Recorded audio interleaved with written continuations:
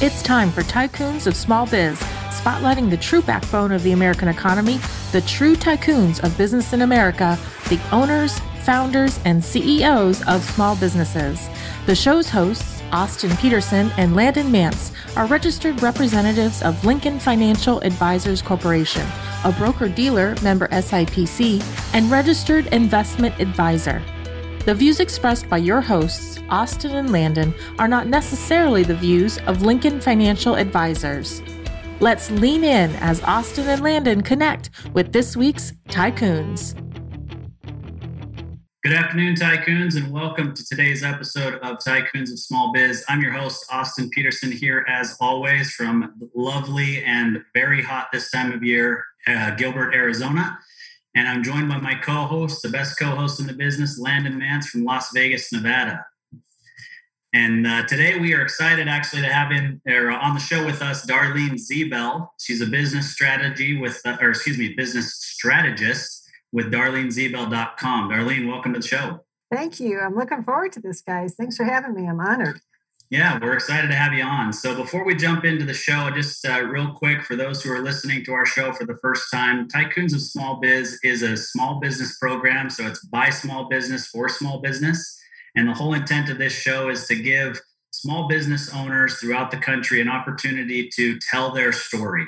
So tell us, where they came from, what they've been able to build, but really to potentially share some great advice to the other tycoons of small biz who are listening to this radio program. So we're excited today to have Darlene on the show. And Darlene, before we jump into the business side of things, we always kind of have our guests tell us a little bit about themselves personally. So, tell us where you came from, how you grew up, where you live now, whatever you'd like us to know about how you got to where you are today. That is always, actually, I think it's by accident. I grew up in Chicago to a middle-class family. And my parents were not entrepreneurs, but all of my grandparents were. So I think it kind of skipped a couple of generations. And by the time I was a young adult, I knew I couldn't stand working for anybody else. I had to work for myself. So I think in my entire life, I had maybe 2 jobs, 3 with the mergers that I completed with my business. But I started really young. I bought my first business at the age of, I think, 25. So, and learned the hard way. It was all the school of hard knocks. Yeah, you and me both. I was 23 when I started my first business, and it was the same business that I'm in today. I've owned some other businesses along the way, kind of as side hustles, so to speak, alongside what I do here. But boy, I tell you, as a 23-year-old, it's tough to start a business, period, let alone when you're trying to manage people's money and their businesses, right? And have them trust that you have any clue what you're doing. Yeah, no kidding. I mean, I was fortunate that some people took me seriously. Others I had to remind that I wasn't born the day before, so I wouldn't be taken advantage of, which happened quite often. People tried to do that. So it was really difficult. I mean, I couldn't get any bank loans. I couldn't get any funding. I just learned how to bootstrap myself. And I was fortunate that every time I had an opportunity to exit a business and make a profit on it, I did. So of the 4 companies that I've launched throughout my career, 3 of them had really good exits. And I just kept adding the knowledge base over and over and over, and went and got my MBA and pretty much told the professors what would work and what wouldn't work for small business, and combined all that knowledge with my Fortune 1000 consulting experience. And I came up with my own methodologies to help others. Yeah, that's great. It actually reminds me a bit of a situation that I had when I got ready to go to business school. And I'm guessing it's the same based on where you went to business school, but there's an interview process, right? You take the GMAT and then you go through kind of this interview process to see if they want you in the program. The last interview that I had, ended up being second to last, but the last interview that I had, the professor honed in on a couple of grades that I had in some classes in my undergrad and said, "I'm just not sure you're the right fit." And I explained that happened to be some grades. I think I had, like a B- and a C+ or something. And it happened to be when my wife was going through a very high risk pregnancy. And there was just a lot of stuff going on in my life. And school took a back seat, right? And I explained that to him, but he just kind of acted like, I don't know. I think you're making excuses. And the director of the program called me a day later, and I explained to him, I said, this is what he told me. I just, apparently I'm not the right fit. I'm not what you're looking for, even though I currently own and operate two different businesses that are successful. And he backpedaled real quick and said, I got to talk to him. That is not the message that he should have conveyed. We understand that life happens. Your score was decent, right? My GMAT score was decent, but I also let him know, look, I decided to go to business school last minute. I didn't study. I just took the GMAT. So you got what you got 24 hours later. And then, here's my background. And he just apologized up and down and said, we want you in our program. Please come be a part of our program. So similar to your situation. Yeah, it's very interesting. I kept putting off the MBA because I was so busy running businesses. So by the time I went, I was in the executive program. They told me not to bother with the GMAT, and they invited me on the very first interview. So I was, already experienced and making probably more money than most of the fellow students in my class. So yeah. They wanted me to share real life experiences. So that's how I got in. But it was, later in life. So, when I set up to go to business school, I'm only going if Darlene is going to be one of the instructors. Otherwise, count me out. I can't tell you how many professors today call me and ask me for help in launching their own businesses. Yeah, I know. Interesting. I know. Very interesting. Yeah. Well, speaking of launching businesses, so you were 25 when you launched your first business. Tell us about that. What kind of business was it? What were you doing? And well, it was after my first job, and I was laid off because the business I worked for closed, and they gave me a huge severance package to stay until the end. And I always wanted a business, so I took that money and I bought a retail business. And I was fortunate. A friend of a friend was one of the founders of one of the major drug chains in this country that's still in business today. And I asked him for help. I got to meet him and I said, what do I do? And he taught me how to do some market research and how to analyze whether or not this location would be good, profitable, so forth. Bottom line, it was a disaster. The owner was ill, couldn't manage it, but it was in a great location. So he taught me just to buy the inventory, which I was glad I did because the owner had a lot of debt. I didn't buy the corporation. I bought the inventory and I renegotiated a new lease on the space. And I grew it over 1,000% in sales the first year.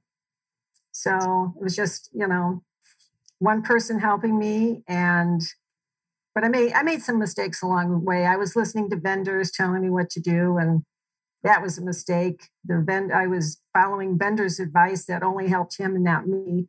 So I learned early on to always ask the question, who benefits from this decision? And that's the main one that I advise other people. Always ask, every decision you make in business, who benefits from this? Is it someone else or will it be you? And I had an opportunity to sell it about 2-3 years into it.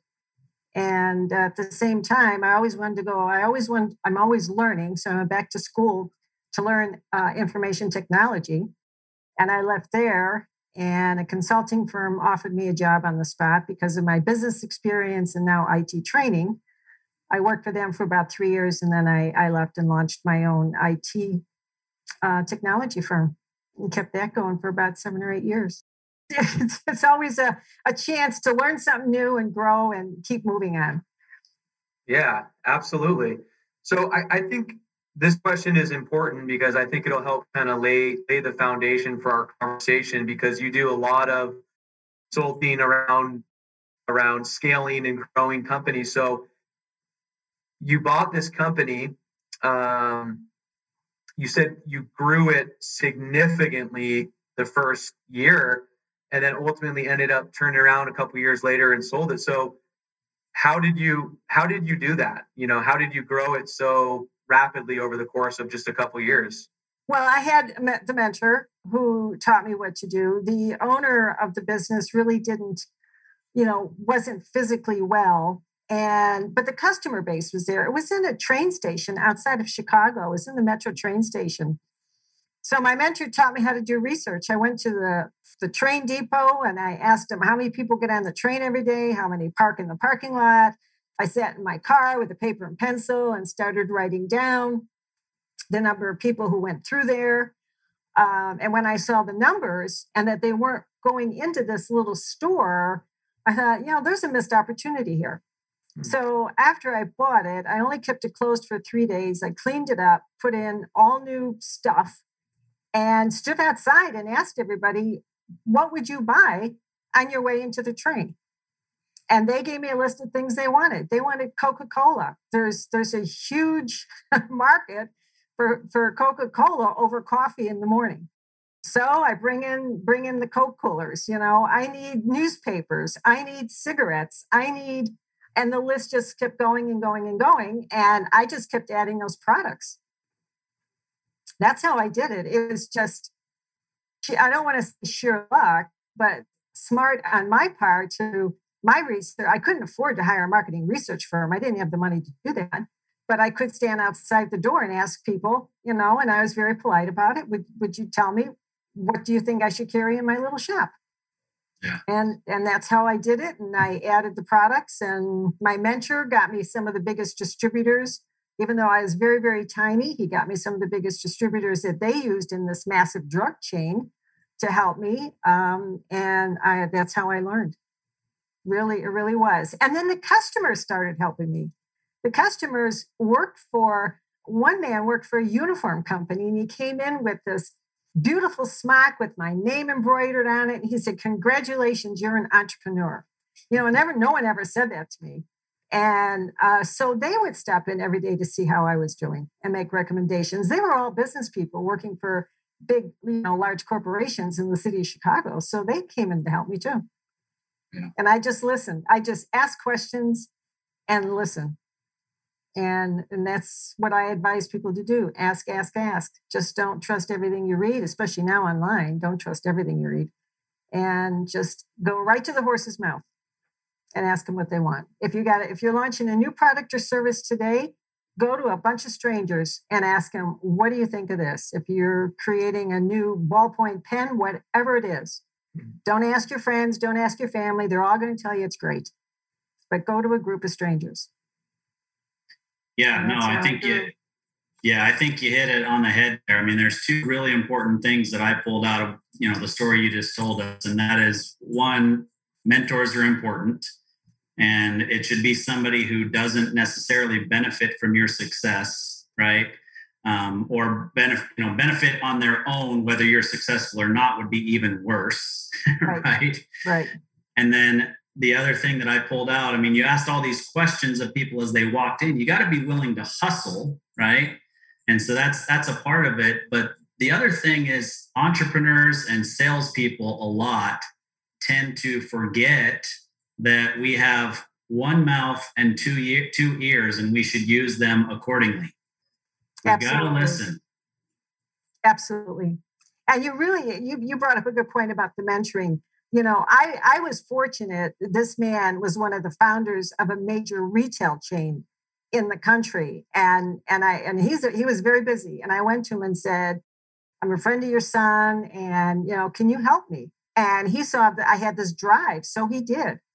But people today try and get a mentor. They don't want to pay for them. They want free advice. So they go to organizations that offer free advice. Many of those organizations, their mentors call me to help them. So I'm mentoring the mentors now. And you really, as I said, you have to ask what's in it for them. You're so correct. They cannot have a fiduciary opportunity to gain from your success. If you're asking those people, then they're the wrong people. Because when I launched my management consulting firm, after I sold my IT business, I merged it with another IT company and then went off and launched a management consulting firm. I almost brought in the wrong mentor. I brought in a man who was going to advise me how to do an IPO, and I'm following him. And I went to my attorneys. By now, I'm selling millions of dollars a year in consulting fees, and the Fortune 1000 were my clients, and I was growing to almost 150 other consultants, 5 offices across the country. It was getting big. And my lawyer said to me, we're going to hire a private investigator. And I said, what are you talking about? He goes, we're not just going to trust your mentor who's looking to get part ownership in this IPO. It was the best advice I ever got. It was the best money I ever spent. Yeah. Because the information that came back from the PIs showed he had been lying a little bit about what he had accomplished in his life. Not that he did anything illegal or that he was hiding anything. He was embellishing a lot. So he didn't have the skill or the experience to do this for me. He was just hanging on to me, hoping to get part of this huge pie that we were going to have. So I fired him. I just said, you're done being my mentor. Here's the door. That was the smartest move I ever made. Yeah, I mean, Landon and I have had this conversation multiple times, and I've had it with a bunch of people. I'm blown away at how many people work so hard to basically con people rather than just putting that effort into doing things the right way, because they're clearly skilled individuals. Just focus in the right areas and you can find success without having to con people. Absolutely. Absolutely. And it wasn't like a con. It was, like I said, it was just embellishment and I think hope on his part that, oh, I'm going to get a third of this organization and it's going to be massive because of the hard work I was doing. Yeah. And leading me believe that the introductions he was making, was going to lead to this big IPO. And I just, my gut kept telling me, this isn't going anywhere. Yeah. This isn't working. And after you start investing in the mentor and I actually went out and hired a mentor, paid a lot of money per month, who was one of the senior leaders of one of the big 5 management consulting firms in the United States. He was retired. He had no vested interest in my firm. And we met twice a month. He came in the office, went through the entire list of employees. He went through every client. He went through everything we did. And he said, get rid of this one, offer this client this, do this, do this. And I just did what he said. And it was the best money I ever spent. Because then it really grew into the 8-figure level in sales. But it was a big investment. I think I was paying him about $60,000 a year then. So it was not cheap. So I know starting out, nobody's going to have money to hire these kind of people, but you really have to sometimes trust your gut. Like I said, ask the right questions. Where have they done it before? What's in it for them? And are they one-hit wonders? There's a lot of mentors out there that are one-hit wonders. They had one company and now they're experts. And you'll find that their methodology is not a one-size-fits-all. So I really get a lot of people asking me, they want to take my online workshop or they want to buy my book, and then they look at it and go, well, how does this apply to me? Every situation is different. And I tell people as a strategist, I'm their consultant. I'm not their coach. I'm not standing on the sideline saying, rah, rah, you can do it. I'm out there in the game going, if you don't do this, if you don't make this move, you're going to lose, you're going to fail. And I try and warn people what I call avalanches are going to happen before they happen and be prepared for them, because every business on the hockey stick growth path, it will happen. There's 12 of them and everyone will suffer from those 12 at some point in their career. Yeah. No, there's no doubt about that. So let me close the loop on the mentor thing real quick. And then since you already mentioned the dozen avalanches that threaten small business, your book, we'll have you talk about a couple of ones that are, maybe the most prevalent or that you think are the most important for the audience to hear. And then obviously they can read the book after that. But the last thing I'll say about mentors is early on, when you don't have the money to pay a mentor, there are other ways to engage a mentor. Right? There are still things that you can do to warrant their time. You shouldn't be asking for it for free, but there may be something that you can do as an in-kind service to them that benefits them in some way to compensate them for their time. There are other ways to get there if you don't have the money to actually pay for it. Absolutely. Which is why I offer so much free material online so that people can start to do a little self-study. And from that information, I even offer free assessments. From that information, they can kind of determine whether or not the direction they're taking or even if the business idea that they have will work. Before the pandemic, I was doing a lot of workshops, 2-day workshops, where I would bring in groups of people with their business plan. The first day I go over my entire methodology. They do homework that night, take my methodology, work their plan on it. And then the next day we go through each one. And inevitably, I talk 20% of them out of launching their business, because they're either doing it for the wrong reasons. They don't have enough money. There's no market. They have the wrong partnership and relationships. And most of the time, those 20% will regroup and figure out something else and then come back to me, and then they're successful. But I saved them a tremendous amount of pain, not only money, pain from trying to launch something that I knew wasn't going to work. Yeah. Yeah, no, I just wanted to mention something about that.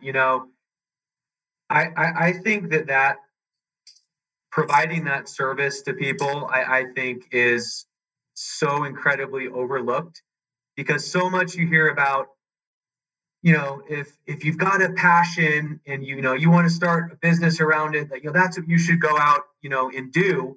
But just like you did the market research and you sat out in the parking lot with your pen and your paper and you counted those cars that were coming in, people don't do that. They don't do anything even remotely close to that. And I that came to me because I recently went through a program. It was pretty cool. It was an angel investing program, and there was a founder aspect, and then there was an investor aspect, and then they merge us at the end of the program so that we as the investors can fund a couple of these startups. And some of the companies came through that were applying for financing. I mean, you're looking at their businesses. Well, they're not really businesses, they're ideas. And I mean, every single investor in the group is going, what in the heck is this person thinking? And they've spent 6 months, a year, 2 years, $25,000, $50,000, $100,000 trying to put this idea together. And they don't take that step before they do that to reach out to somebody like yourself that can give them some blunt, straightforward, honest advice that says, look, good for you for wanting to do this, but why don't you consider this instead? Go do some homework on this, go do some research on this, and come back and let's have another conversation about something that might be a better fit. So I just say to you, I applaud you for doing that, because that service is not something that a lot of people think to take advantage of. Well, it happened to me with their first business and my mentor. When I started listening to the vendor, I was changing the business model around a little bit in the store. And my mentor happened to stop in one day and goes, what the heck are you doing? And I said, well, he told me if I did this and this and this, I'd get more customers. He goes, no, that's not going to happen. Point blank. Don't listen to him. Change it now. And I did. And then I kept growing again. So sometimes you just have to listen to those people because they've been through it the hard way.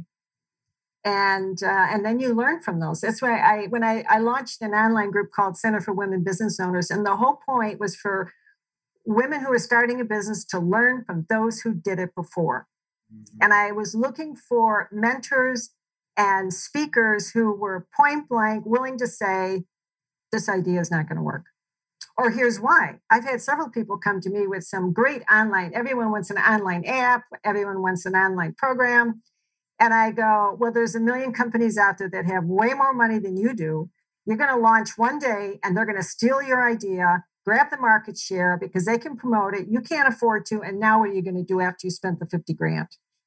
Yeah. And getting back, Landon, getting back to what you said about, they spend $100,000. I can't tell you how many times they come to me and say, what do I do now? The first question I ask is, how much more money are you going to spend before you pull the plug?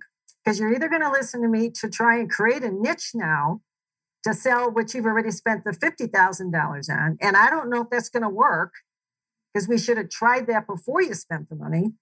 So at what point are you going to pull the plug?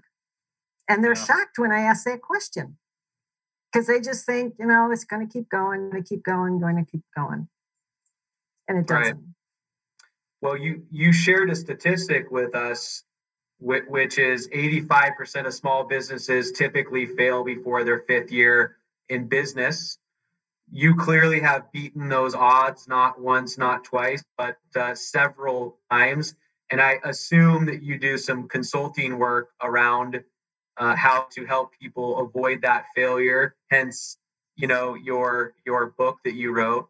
So, kind of as Austin alluded to earlier, maybe now's a good time for you to talk to us about a couple of those threats that small businesses face in those first maybe 1 to 5 years, and maybe just highlight a couple that you think are really important to share. Thank you. I'd love to.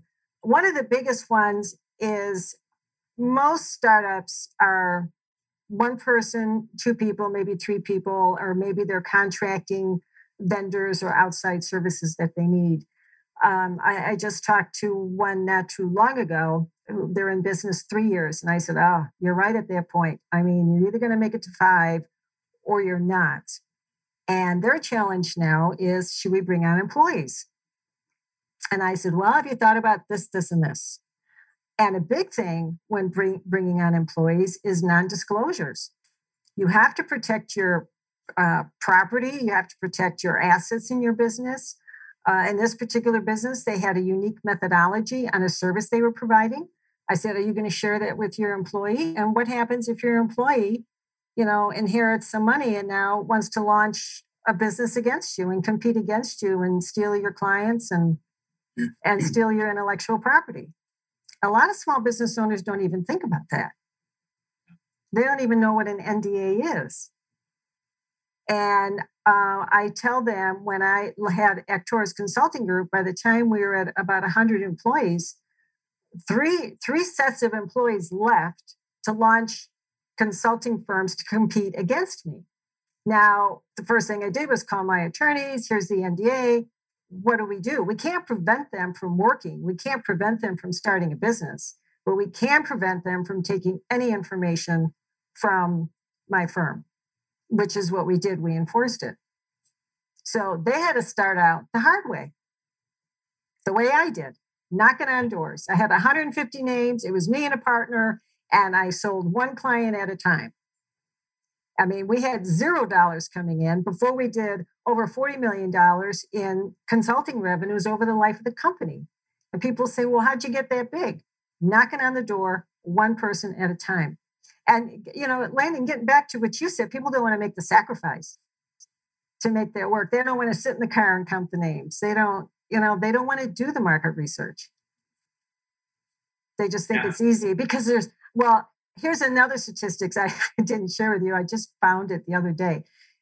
In the United States, in the year 2021, coaching small businesses is an $11.6 billion industry. Mm-hmm. So when I researched how many people were out there like me who say the same thing, over 560,000 names came up. As you said, when you're in your investor group, how many people have actually done it? How many people have, know that their methodology is not going to be one size fits all?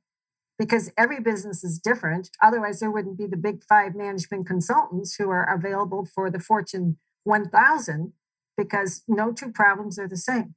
So employees are a big one. If they're going to add employees, they really have to protect themselves. And that's key. That's almost like year 2 and 3. Even friends of mine who wouldn't listen to me, we try and keep our friendship, and we have dinner, and I'm like, have you thought of this? Have you thought of that? Have you thought of this? Oh no, she's my friend. She's my friend. She's my friend. Well, year 4, she's no longer your friend. She wants a piece of the action. She wants to know why you're making more money than she is. She feels that she deserves a part of your business because she was there day 1, but she didn't put up any risk like you did. She didn't put up the mortgage on her house like I did 3 times. People their employees are going to want a piece of the pie. right away. So you have to protect yourself from that. Absolutely. Otherwise, you're going to end up in lawsuits all the time. Yeah. So that's a huge, huge, huge step between year 3 and 5.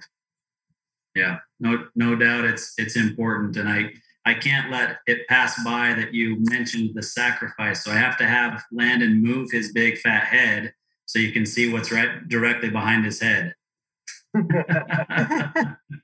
Sacrifice. Yeah. Absolutely. Patience. I don't know if that's one of your signs. You got to have patience and you have to sacrifice. You have to I've had people who came to me, they started a business and they said, I want to be paid the same amount of money I'm making now. I'm not going to make any sacrifices. And I said, well, then why should the investors giving you the money make the sacrifice and not you? Don't come to me for help because you want me to sacrifice my time while you're making more money than I am and you don't even have a business yet. Yeah. There's something wrong with this picture. That's to me, that's almost greed. That's not willing to see if you can grow something to help. You should bring on employees. I mean, we had 150 consultants. We were supporting a lot of families throughout the country. I mean, every day that would go through my head. Oh my God, they need health care. They need this. They need disability if one of them gets sick. They all have children. I would see their children's pictures at every holiday party where I'd invite all the spouses in. So I'd go home and go, oh my God, these people's lives are in my hands. So I can't screw up. No, you're absolutely right. It's a big risk that we're taking on as business owners. And you're right. I mean, we're responsible to them. We're the ones who are making sure that they have a paycheck, that they have health care, that they have the ability to protect themselves if they get injured or really sick. We're there to help make sure that they can become financially independent when they want to cross that threshold. I mean, we take a lot on our shoulders as business owners, and it's tough when you have an employee who feels entitled to the same level of income or whatever because they haven't taken that risk. But the other thing that I want to kind of latch onto that you said there is that too many entrepreneurs nowadays jump right to raising money rather than bootstrapping their own business. When you're raising money and using somebody else's money, I have a hard time feeling that you're as committed as doing it with your own money or your family and friends' money because you've bootstrapped it. Absolutely. I had a young man from Germany call me. He found me on social media and wanted advice because he read a quote that I said, I don't launch a business unless I know I can reach 7 figures in under 24 months. I do the research and the plan to see if that model will work. And he said, well, here's what I have. I want to get to that level before, 24 months. And he said, and I said, no, you misunderstood the quote.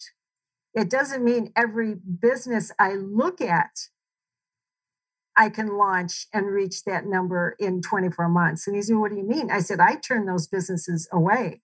So your business may not be conducive to that type of business model, business plan, or methodology. And he just looked at me and he said, well, my parents want me to get an MBA, but I'm thinking of going and getting a master's in entrepreneurship. And I said, I agree with your parents. And he says, you sound like my mother. And I said, we're thousands of miles apart, but I'm going to tell you the same thing. It's not a magic bullet. So you either have to make the sacrifice and give up this chance to go to college now and try and get your business to work. Read my stuff and see if you can build a plan to get it to 7 figures in under 24 months. See if you have the right people you're surrounding yourself with, which is another one of the avalanches. If you're not surrounding yourself with the right people, your business can also fail before year 5.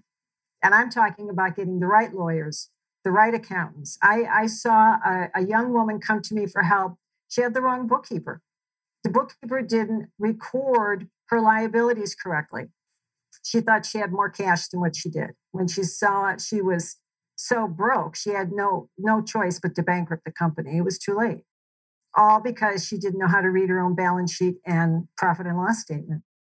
Hey there, Tycoons. Austin Peterson here, host of Tycoons of Small Biz and co-founder of Backbone Planning Partners.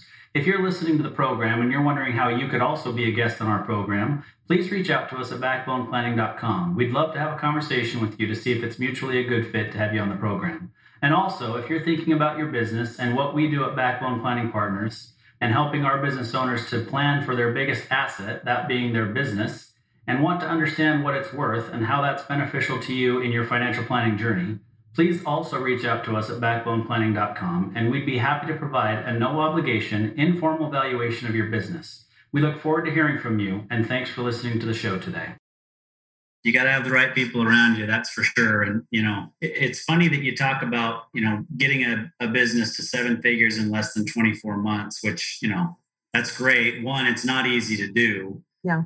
Two, really not even two, but in addition to that, only 10% of companies in our country, North America, so United States and Canada, only 10% of them ever reach 7 figures. And it's worse for women business owner. Only in women business owners, only 3% make 7 figures.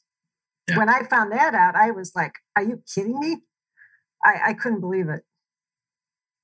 Yeah, and it hasn't changed. These numbers haven't changed in years. You got to do the work. It's the only way it's going to happen. And you have to be able to say it's not going to work at some point, and don't waste your time. I had a woman in one of my workshops years ago, and one of the other people in that workshop actually made it to Shark Tank. Not because of me. They did listen to me, though, thank God.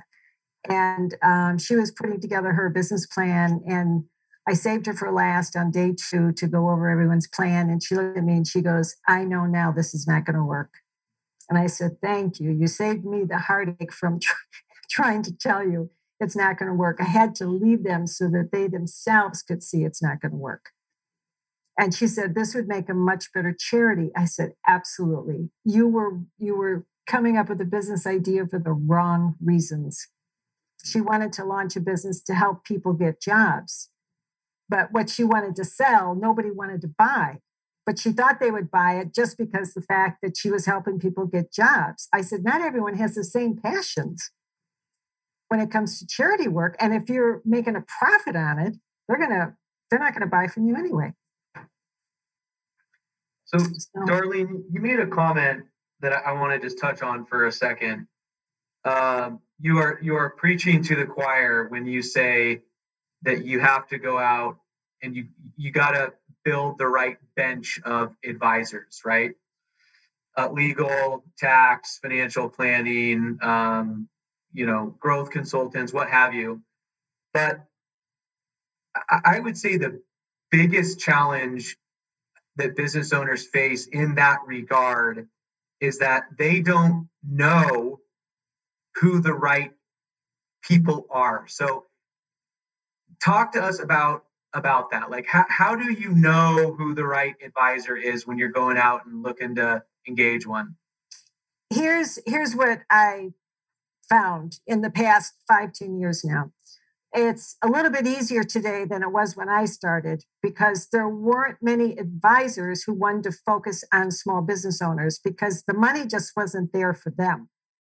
So what I see small business owners doing, like in the case of this young woman who had to file bankruptcy, she was using a friend because it was a cheaper way to go than looking for a professional CPA, tax accountant, and bookkeeping services. And I try and tell people, look outside your network of friends. And today there's a lot of professionals like yourself who are willing to take on small business owners and helping them. Today you have a model that is affordable for you to make money and for them to save money and yet get the top talent that they need, only because technology is available today. And so I tell people, when you're looking for the attorneys, look for an attorney who's actually helped small business owners in similar situations to you. And early on, when I sold that business, I had a friend of a friend who was the attorney. I never got a dime out of that sale. The lawyer screwed up. It was awful. It was 8 years in court. I grew this business. I worked so hard, and the lawyer made one mistake. It was a mistake. He wasn't qualified really to even handle that sale. So from then on, I tell people when you're interviewing lawyers, and there's a lot of great ones out there, financial advisors like yourself, a lot of great ones out there, you ask them, who do I sue if you screw up on me? You want to make sure that they come back and give you the confidence. You have to give these people the confidence that you know how to do this and that you're going to help them and that you're trained to help them. They have to see the same passion and the same effort and the same experience that I'm trying to offer these people. You really have to prove to them that you are the experts. And I tell people to go and look for people like that now. Just don't pick a name out of your local directory or local association or group of friends or, somebody that's in one of your maybe business classes. And I also tell people, if you're going to own your own business, I was fortunate when I bought that retail business, I had a CPA who said, I'm going to show you how to do double entry accounting by hand. I had these big green sheets of paper. We were in my kitchen, and he showed me how to do each entry by hand, how to balance everything at the end of every month, how to create an income statement, and how to create a balance sheet. I had no clue what these things were, but he taught me.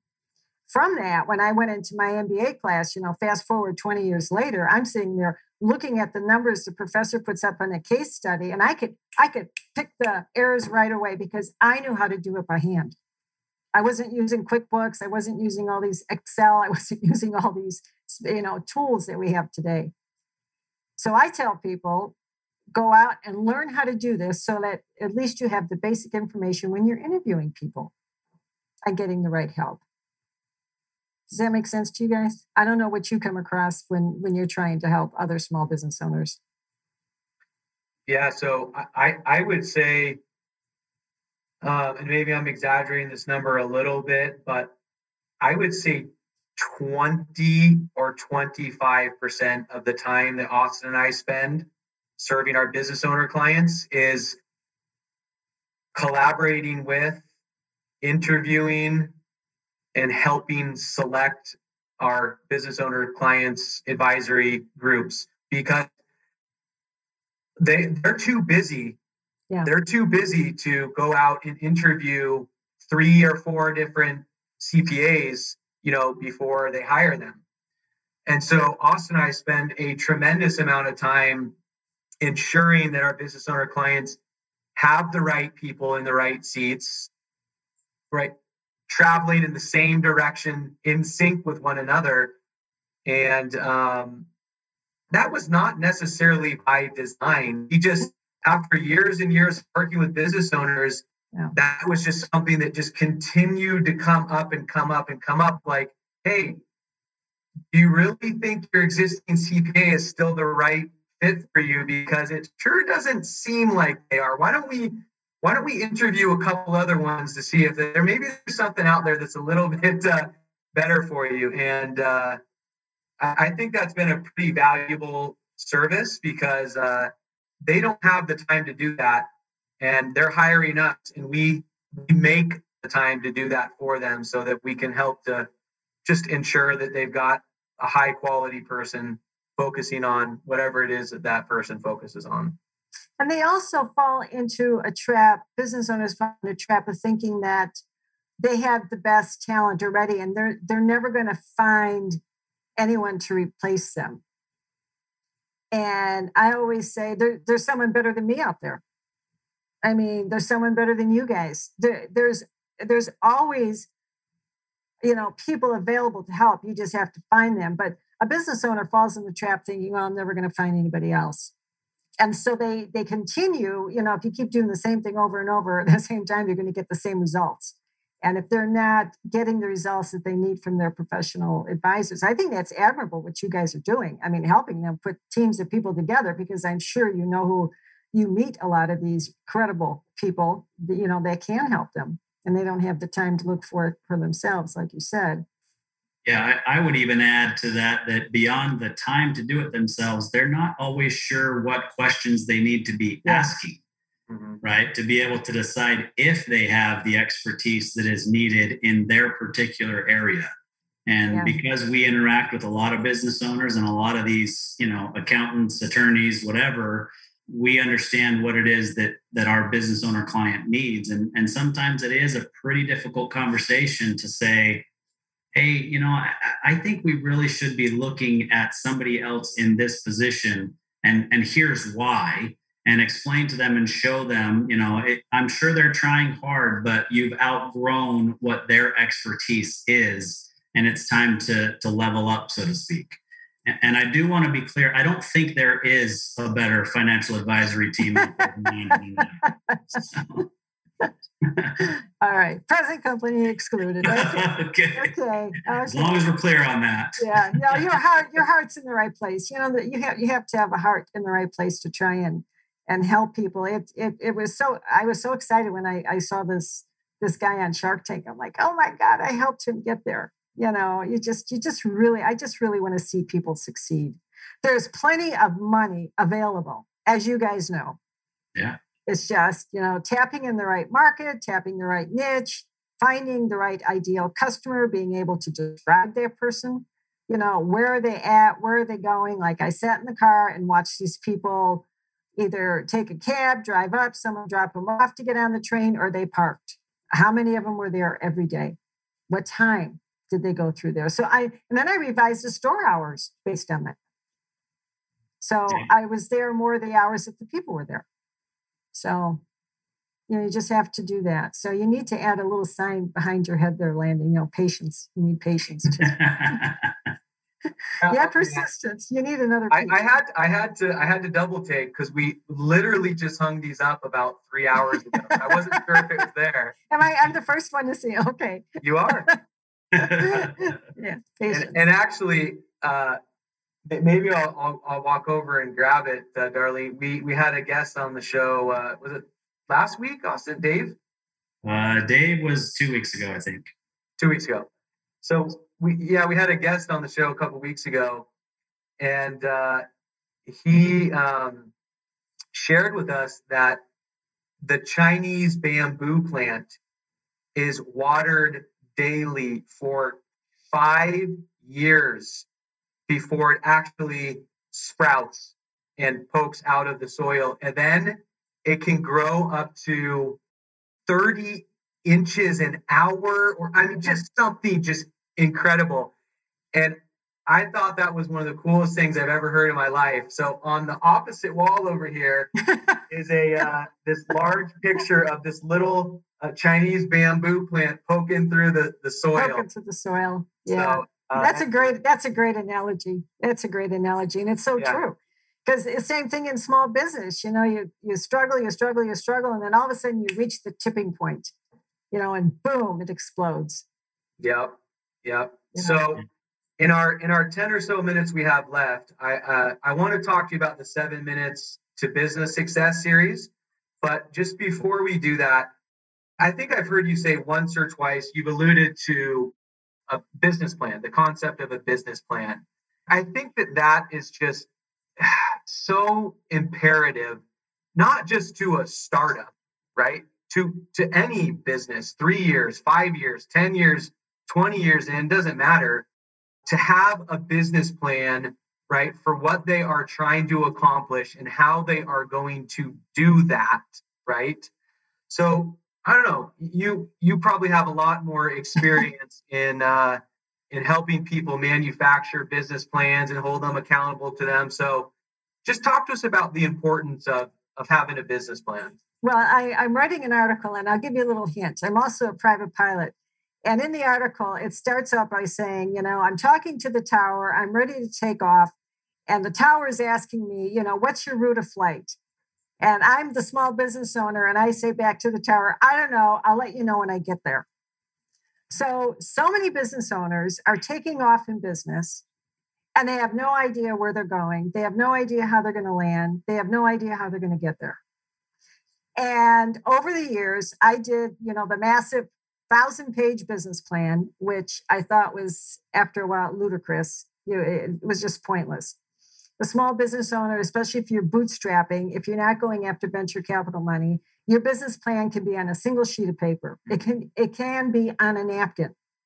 but it has to have the components of where are you now?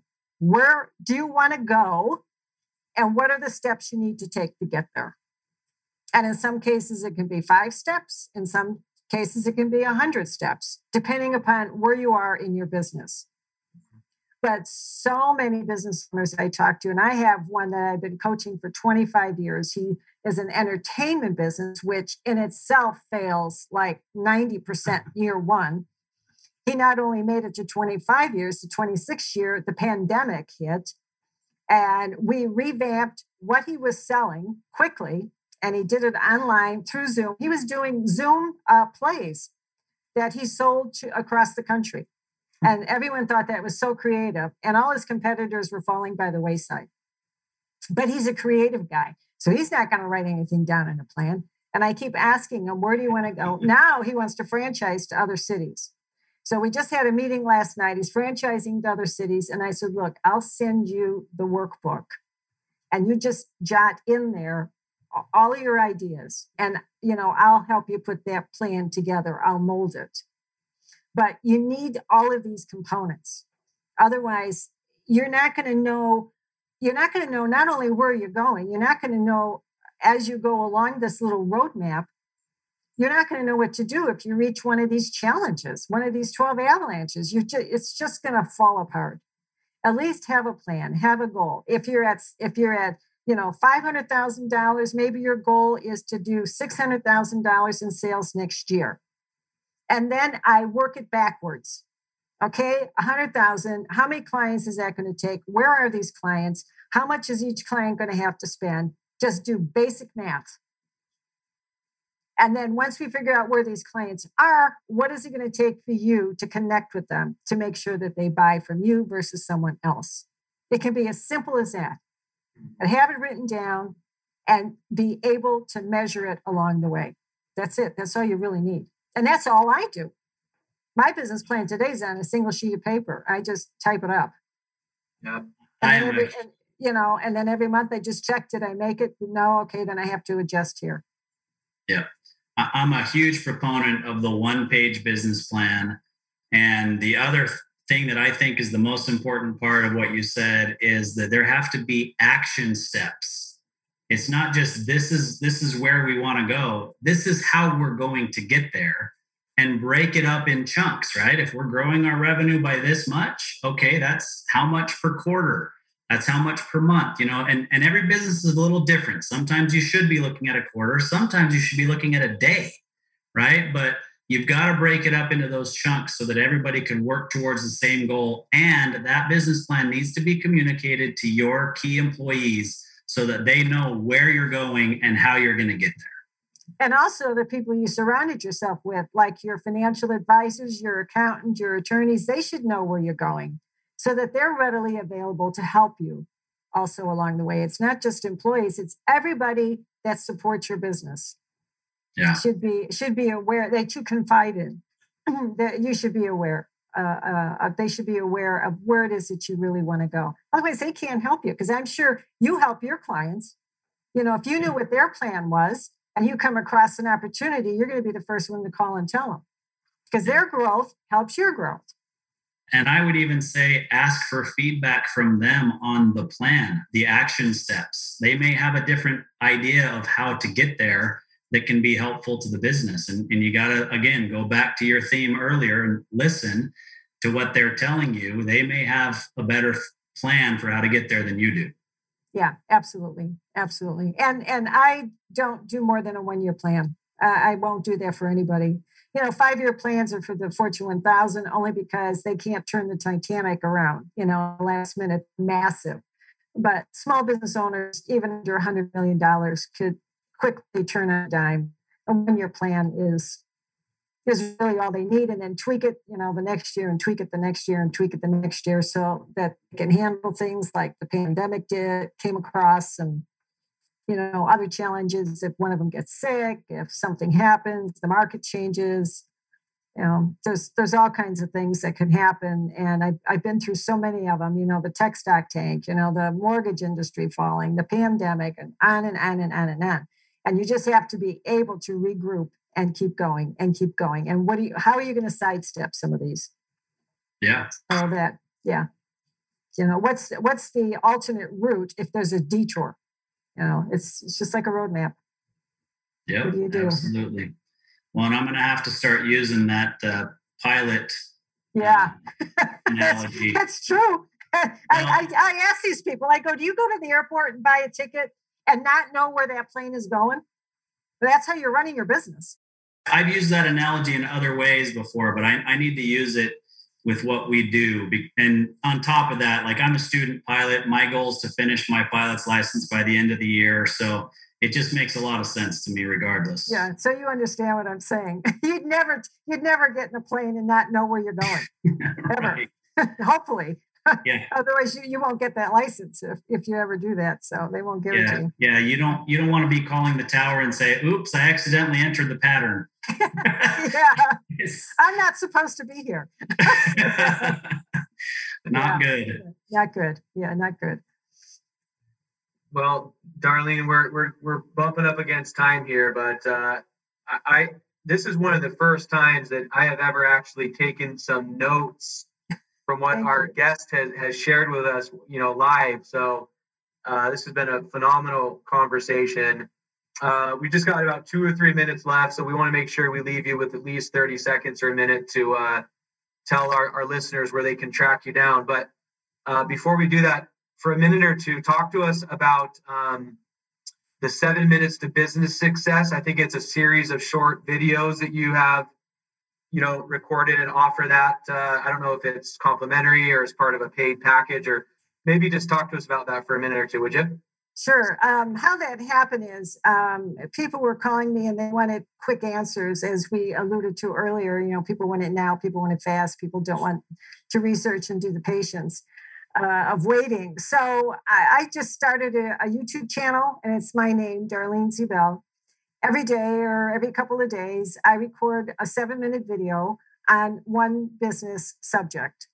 And it could be a challenge. It could be a question. People email me questions. Hey, how do I do this? And I'll say, well, look for it. I'll put it in my 7-Minute to Business Success series.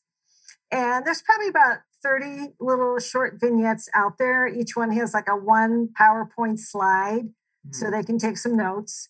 And then it tells them just how to get to my website, darleneziebell.com for other information.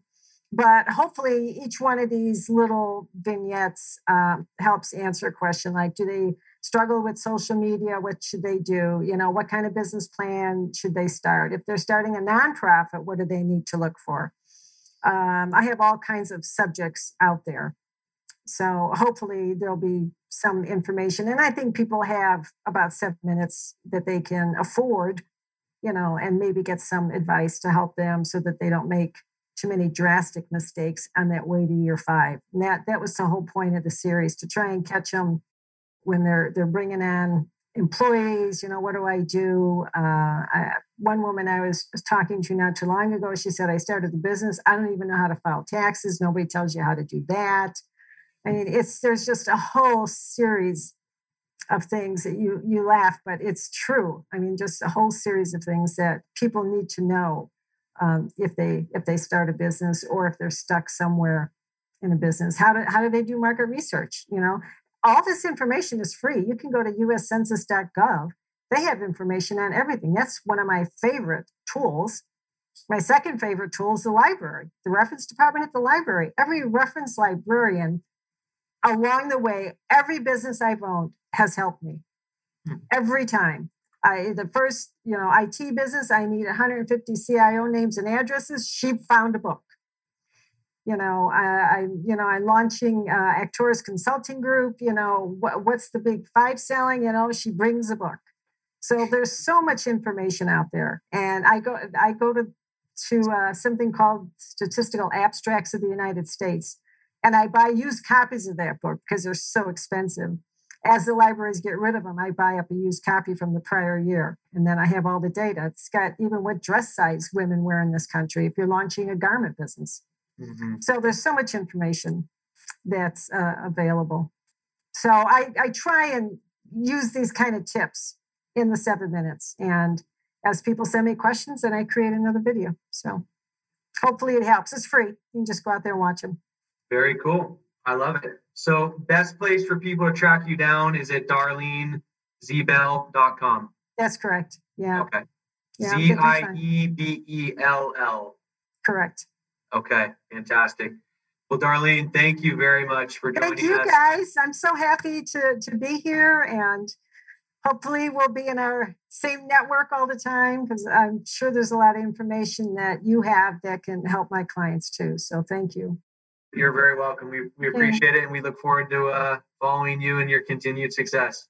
Likewise. Thank you. Thank you, Darlene.